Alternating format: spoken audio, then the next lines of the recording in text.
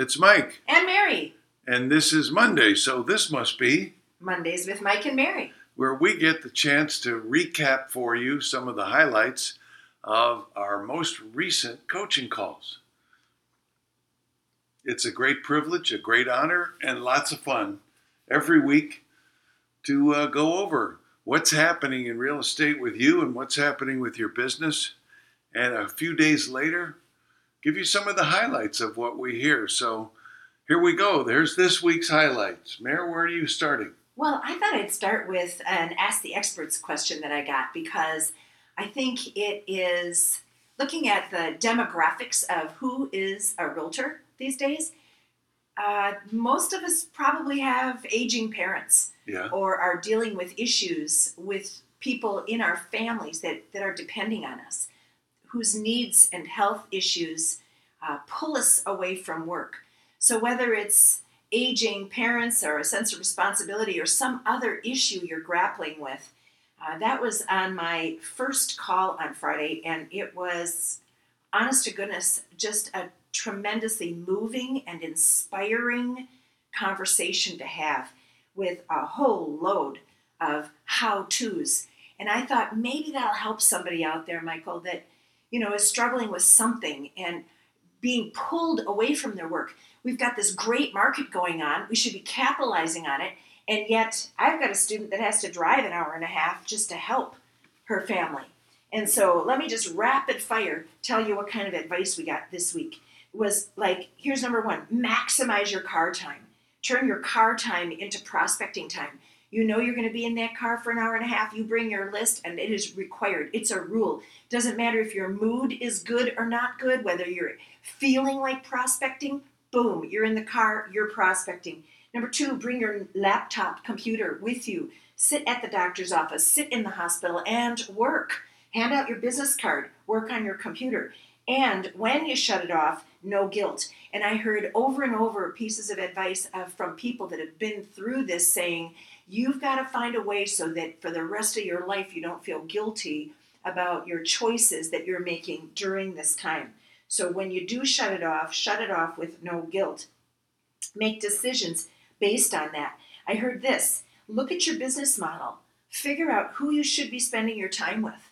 Who's going to sell their house in the next 30 days? Look at your time, your money, and your energy and have a follow-up system with everybody else so that when they're ready, you're the one. But you don't have to have them all right now. Get help. That was another really great decision. Find people around you that will do things for you. $50 a showing, for example. And you can still write up the offer from the hospital lobby, but you got somebody else walking them into the house. And then listen. Have a conversation with that sick person or that elder person, with that person who's undergoing changes, and really listen. And don't feel like you have to solve all the problems at once. Maybe just tackle one issue at a time. The example was given, one of the students' parents have a boat, and everyone wants to come and use the boat, and mom and dad want all the kids and the grandkids to come and use the boat, except that creates a hardship for dad who always put the boat away. Always maintain the boat. A lot of maintenance goes with boating. So what they did is they came up with a 50-step process for 50 steps. I know, but it's dad's detail. Makes him feel better. This is what happens before you use it. This is how you use it. This is how you put it away. And now he's been given some control rather than being left with a problem. That's smart. And then finally, I think that most important, we just got to believe that we can do everything.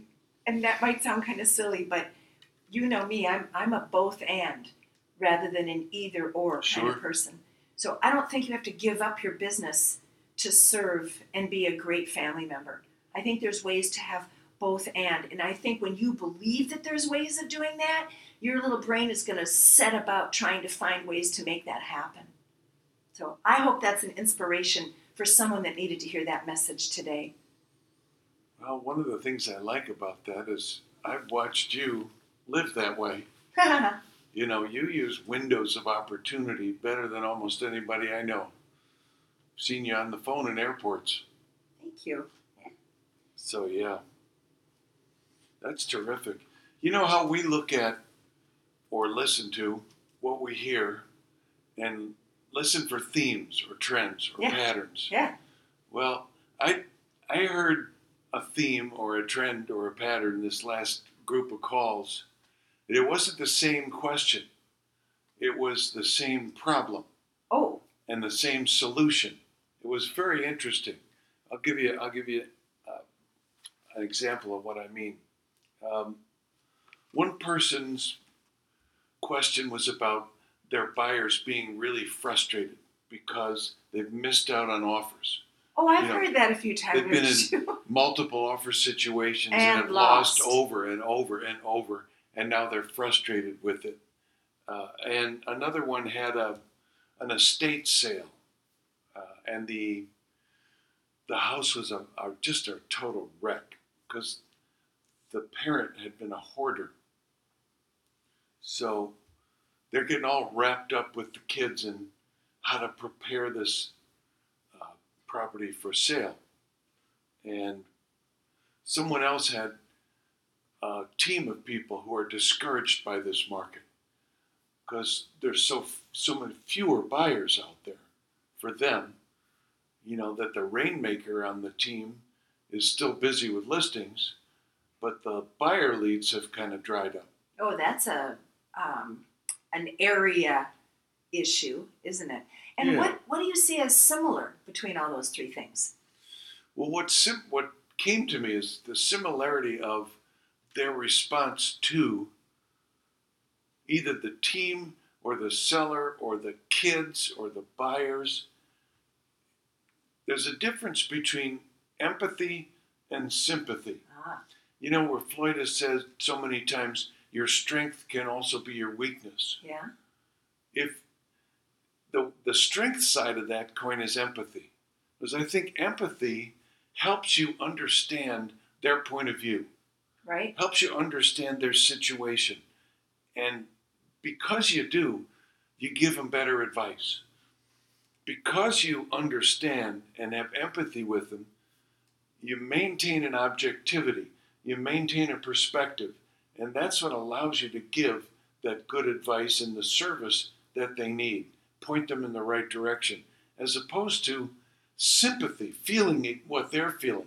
That's the weakness side of that coin, where sympathy clouds your judgment, and I think it paralyzes you.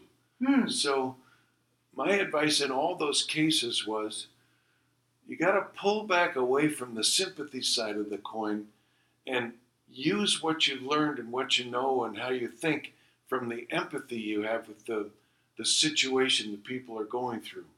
And I think that's going to help you give them better advice because you'll maintain your perspective and objectivity. Wow. Floyd even gives us words to direct people. Yeah. I suggest that you. How about if we? What we probably need to do is.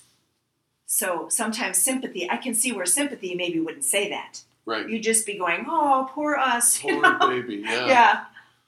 Yeah, and I think it paralyzes you to get too sympathetic on that side of the coin. So we had really good discussions on four different teams about the difference between those Wow. two things. I think that's really cool. Yeah. Yeah, that's really neat. Hey, I had a parade of techniques. Can I Great, share that too? yeah. Okay, so I had a student that was, I think there's a bunch of students out there that have opportunities for marketing. And by that I mean for spending their hard-earned money because we're flush right now. We got people that have closings. They're hitting their goals. They might be hitting their goals high or earlier than they thought. And here's all this opportunity to spend your money to create more business, to market your self or your business. And I just heard some really neat ideas. So first of all, we've got such great listeners and advisors, and almost to a person they said, don't be spending money on things that you're not going to for sure get a return on. Oh, yeah. Look at your ROI. And to a person, they've embraced that whole Wickman philosophy of when you build deep relationships with people, they're going to give you additional business. So we've got a student who, for Earth Day, is buying $50 gift cards and giving them to her platinums and saying, man, I know it was a tough winter.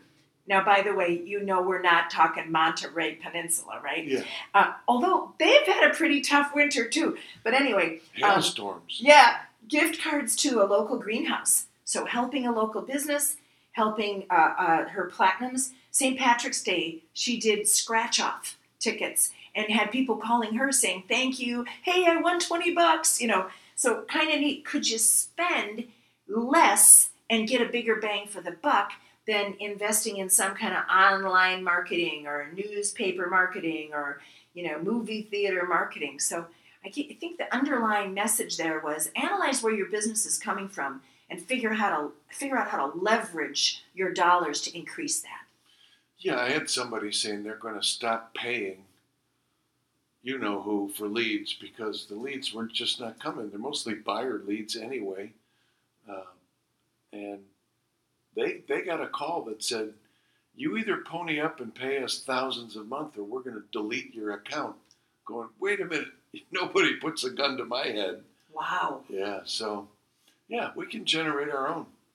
Yeah, I think we had a conversation about something like that on one of our teams about we're going to give you the status of top agent, but first you have to pay us. Yeah. So I guess it's maybe top paying agent that it should be recognized, right? Yeah, well, I guess my parade of techniques is similar to that. Oh. But it wasn't any one parade of techniques. It was, again, a theme or a pattern that I heard from 5 separate people, one of whom said, I call 5 people a day. Another one said, I keep in touch. Another person said, I'm door knocking. I'm doing just listed canvassing. Another one said, I'm commenting and connecting with all my Facebook boosts. Another one said, I never burn a bridge. I keep in touch instead. And another one said, I get an inquiry, I respond immediately. I don't let it sit. And it just occurred to me, we got people who are doing the basics.